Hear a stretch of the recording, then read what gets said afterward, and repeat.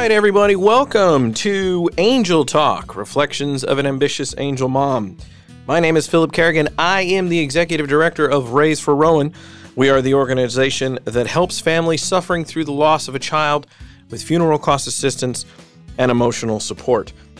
We have a momless podcast today. Actually, Bryn is on vacation, so we hope her and her family are staying safe out there, avoiding all that chaos. Make sure to wash your hands, Bryn. We want to make sure you're back here safe and sound. Don't hug strangers, and hopefully you can make it back in one piece. For everybody else out there who is dealing with the ramifications of the coronavirus and everything that's gone with it, you are in our thoughts. We hope that you can make it through these tough times, and thank you for your continued support of our organization. We are making plans right now for everything we got to do in the next couple months and beyond. But rest assured, folks, you're still in good hands. We are still pushing out these podcasts. We are still running our services and our programs, and we're trying to help every family that we possibly can. For the next month, however, since the mom's gone, the fathers get run of the household, baby. We are actually doing a special 4-week podcast series called Grief and Fatherhood. A part of the reason why we did this was we had a lot of folks kind of approach us and say, hey, do you have many resources for fathers? Oftentimes they tend to be the folks who are kind of not looked over or passed over, but they become sort of the vessels for how the mother is doing. You'll hear more of that as we talk to some of our guests. So for the next 3 weeks, we're going to have a set of angel dads come on. They're going to come on the pod, and they're going to tell their stories of their tragedies and how they actually live with their grief every day and how they actually interact with folks who may treat them a little bit differently because they are fathers and because they are men. This podcast is also going to set the foundation, talk a little bit about how men and women grieve differently. So that is going to be actually today's podcast. Today, we do not have a guest. We're actually just going to go over some of the studies that we've seen in the past about how men and women process their emotions, and then how society treats men and women based on some of the old myths about the way men and women process grief. And then starting next week, we have, as I said, 3 different guests coming in. We're super excited to have 3 different males, 3 different fathers who have actually gone through grief themselves and talk about their experiences. Obviously, starting off fresh, obviously men and women process emotion very differently. But the other thing is that our society has sort of historically taught us that the men are supposed to be the tough ones, quote unquote, that we are supposed to be the, quote, rock of the family.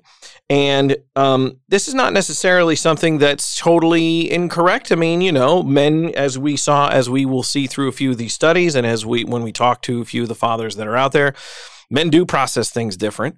Men do not share as much emotionally as women do. Men do not talk about their feelings as much as women do. So some of this is just kind of the nature of our biology and how we process things.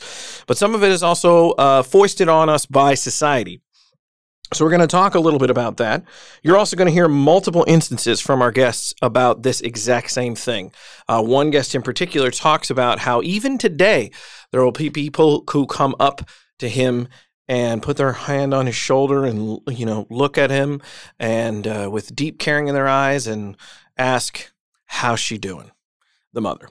Now, of course, we want to know how the mother is doing. We grieve and we pray for mothers and fathers and siblings alike. But what these podcasts are going to focus on is how men deal with their grief. And what we kind of hope to get out of this is if there are any fathers who are out there listening or angel moms who want to share this information with angel dads, we would love for you to do that. Maybe it gives you a chance to have a new perspective in terms of when you're having a conversation with an angel father. These are the sort of things that we hope that we can help folks with. So stay tuned for the next couple weeks. It's going to be the Grief and Fatherhood series. To start it off, this week I want to try and kind of dive into the sort of biological differences and frankly societal differences between men and women. And if you're going to start anywhere, you're going to start with as the development happens, the difference between boys and girls. There's lots of incredible literature and studies that have been done over the years with regards to the difference between boys and girls and how they process their emotions and how they basically interact with each other. One study in particular was done by the Army Navy Academy. They recently released an article that highlighted the developmental differences between boys and girls. So we're going to go over a few of those and talk a little bit about how that kind of translates to the way boys interact. And then we'll also talk about, my own personal experience with two boys and a girl and how we see them processing their emotion. So at the very beginning, in males, they discovered that the prefrontal cortex, which is the center of the decision-making in the brain, is still incomplete at age 12. This is about 4 years later than girls. So obviously, that's where the, boys touch the stove more than girls do from time to time. But it takes a little bit longer for that prefrontal cortex, which helps with decision-making in the brain. It takes a little bit longer for boys to mature that piece. They also have a larger amygdala, which is the center of processing anger and fear. This actually makes males more aggressive. So it is not just you. Boys tend to be more aggressive than girls. That is a biological fact. Another biological fact is that boys talk less. So boys speak their first words later than girls. That is typically a biological fact. The frontal lobe matures later and tends to have less blood flow in the male brain, which causes less verbal communication skills and more risk-taking. And the male corpus callosum tends to be less dense, allowing for connection between hemispheres, which impedes crosstalk that would allow links to form between logical and rational thinking and emotional and metaphysical thinking. This is why everyone always talks about how men are singular focused and women can be multitaskers, how men get more upset when they say can't find the yogurt in the fridge, and women can actually do that more calmly. Or if you've ever been in an argument with your wife and she says, "Why are you being so emotional?" and you don't understand why she's saying that. And this is exactly the reason why, because we don't have that same crosstalk that is happening between the two hemispheres in our brain. So we don't have the deep connection between logical and rational thinking and emotional thinking. One's happening at a time, typically. And that's why you see men sometimes able to handle pressure situations in a different way than women. But that's also why you see when a man tends to be upset, they tend to be aggressively upset. Also, according to studies, the male brain has less oxytocin. So it means that males are less motivated biologically to please their parents, teachers, and peers. Males have much more testosterone, resulting in more aggression, competitiveness, self-assertion, and self-reliance.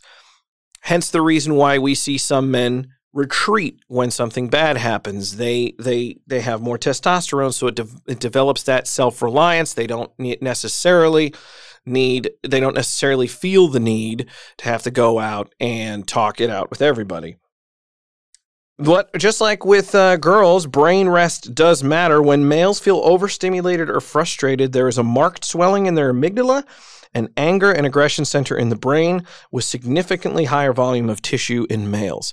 So that's why that whole idea of men flying off the handle, quote unquote, is oftentimes more seen than women. To kind of give you kind of a summation, you talk about boys tend to be more physical. They tend to be more aggressive. They're more likely to roughhouse. They are less communicative and more verbal than girls. They tend to be more impulsive than girls. Girls are more efficient multitasker than boys. Boys are more competitive and assertive than girls. Boys are more mechanical than girls. And boys are stronger than girls physically.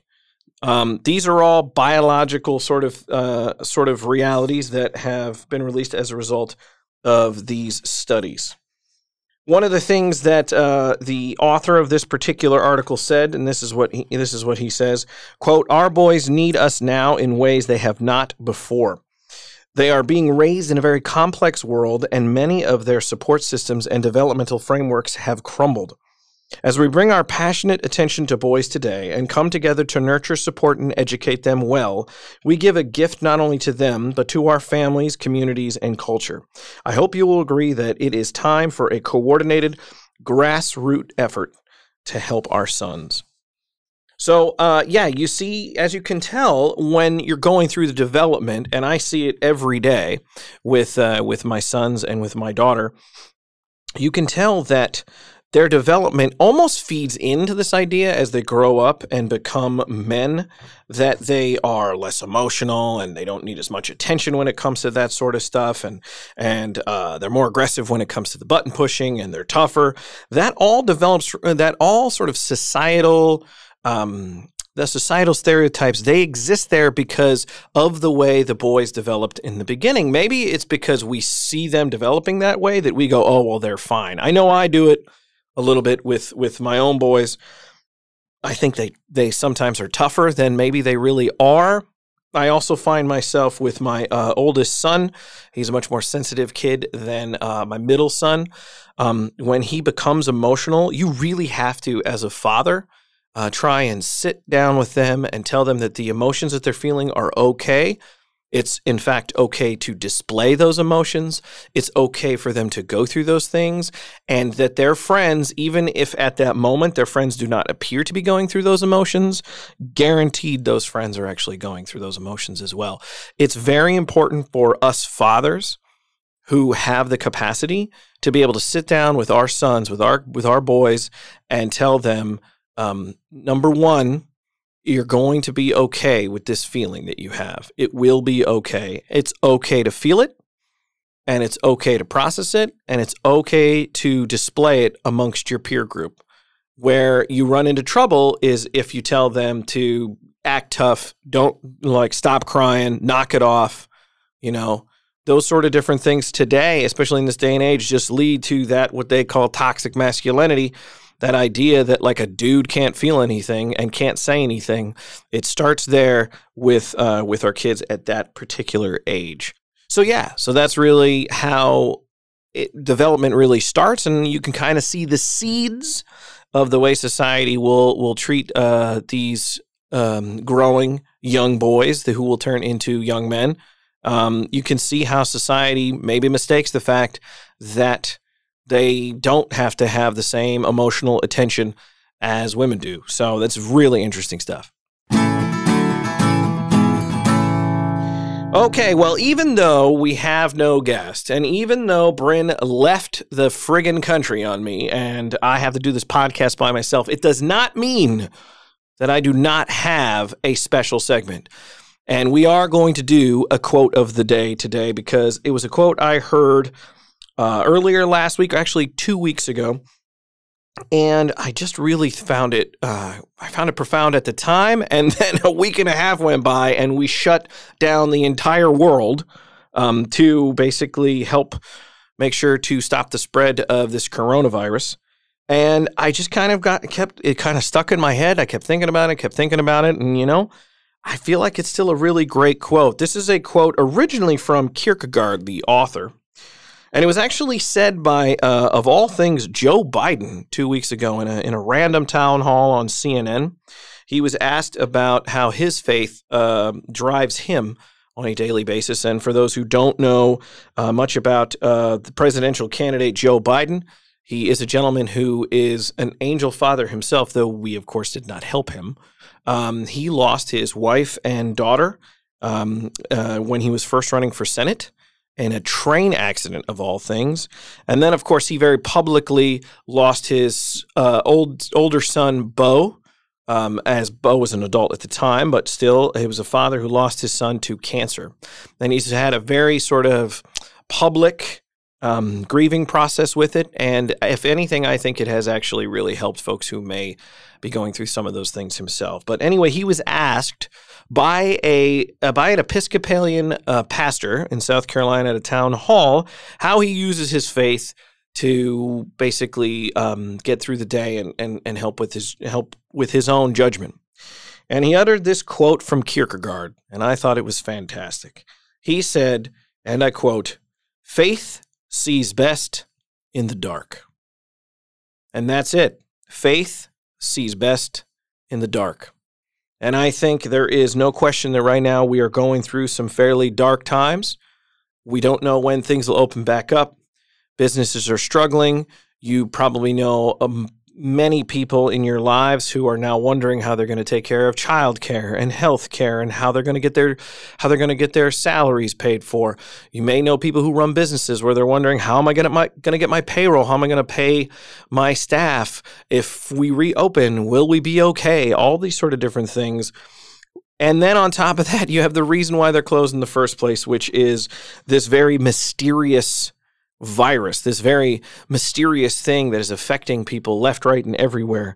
And you may even get to know some folks who get sick, and God help you, hope not. You may even know some folks who pass away from the virus. Very dark times. And I think that it is in these times where we can use our faith in what we have faith in to get through it. That's our quote. Faith sees best in the dark. And there you go. All right, jumping back into some more conversations surrounding how men and women process emotions differently. We talked a little bit about boys and girls as they're growing up, how they develop. There was another really interesting study done in 2015 by the University of Basel. I'm going to say Basel. It's Basel. If it's wrong, somebody from the University of Basel or Basel or whatever it is, you can go ahead and tweet at us or send us a correspondence.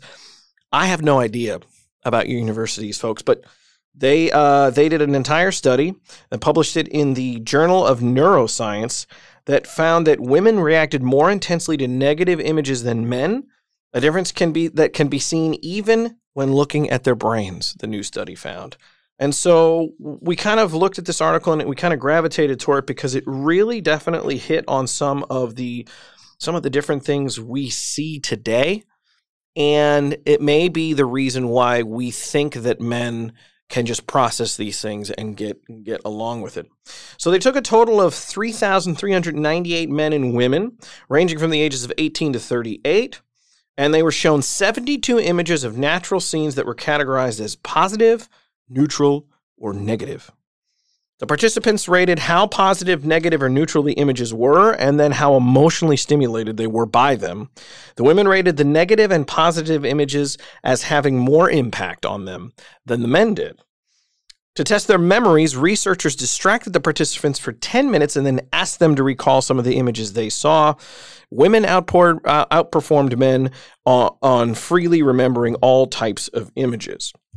Researchers also looked at the MRI data from 696 of those participants and found that women had more brain activity, especially in motor regions, than men did when they were looking at the negative images. That's very interesting.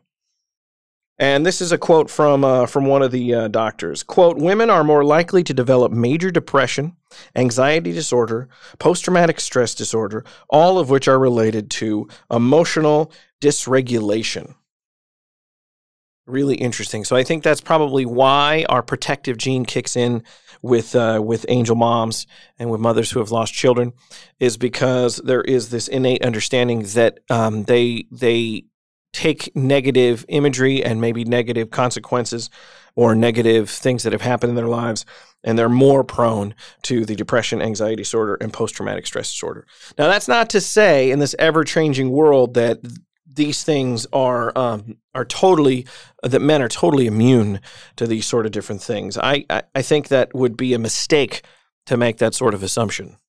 I can tell you with relative certainty, based on the individuals that I have talked to, that is the mistake that often gets made.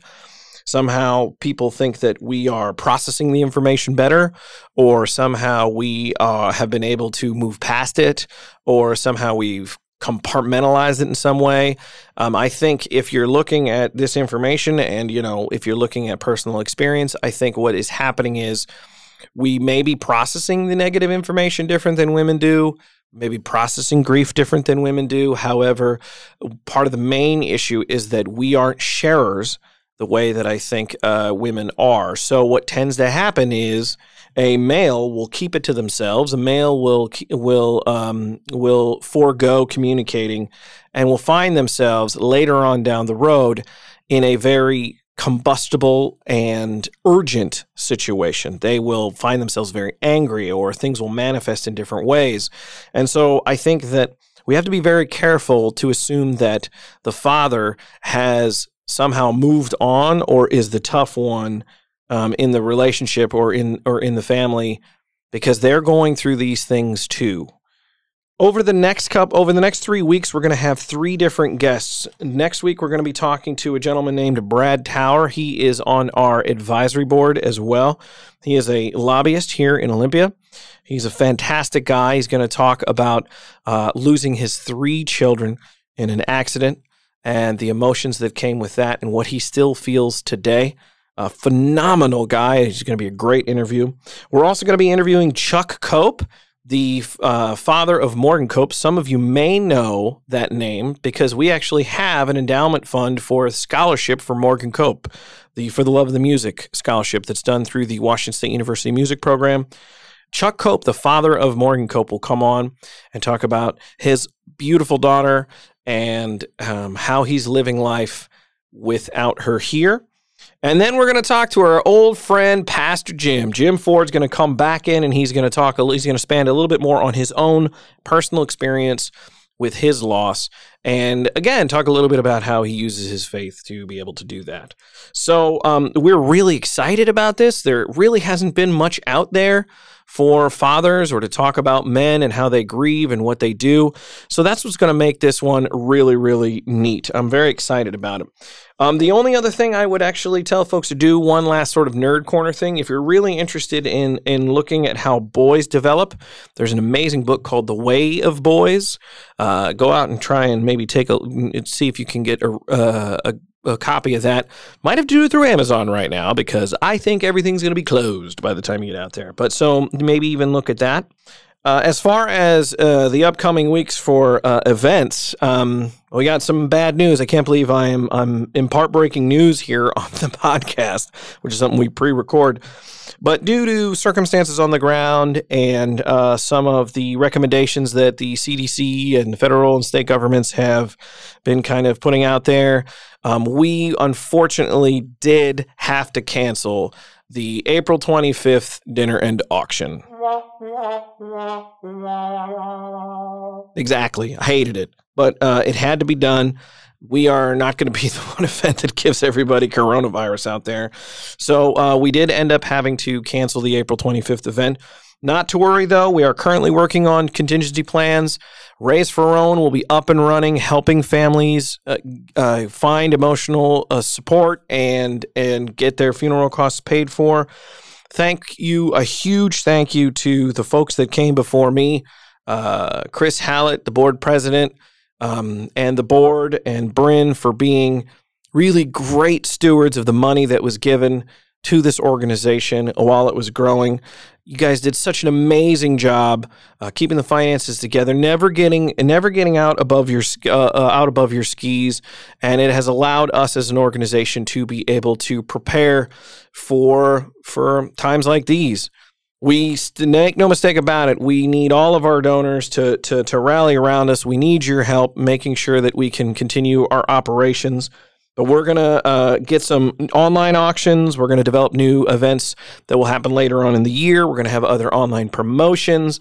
We're going to do as much as we can to continue to help raise money for the families we serve. I kind of want to give you one last thing. I hit on it in the daily quote, "The faith sees best in the dark." I do think that we are in what can only be described as troubling times. This is something that most of us have never seen before. Complete shutdowns of different sectors, people not knowing where money's going to come from, people losing money left and right in the stock market, and then on top of that, it's the health concerns of those folks, our parents and grandparents around us, to make sure that they're going to be okay in these very fluid times. But I got to tell you, I think we can do this. I think we can all come together and make it through this together. I know we can. There has been instance after instance after instance throughout our time here together on this blue planet that we have been able to rally. We may fight with each other. We may complain and snipe at each other and call each other names and all those sort of different things. But when push comes to shove and we need to get together, we do it. And we can do this too.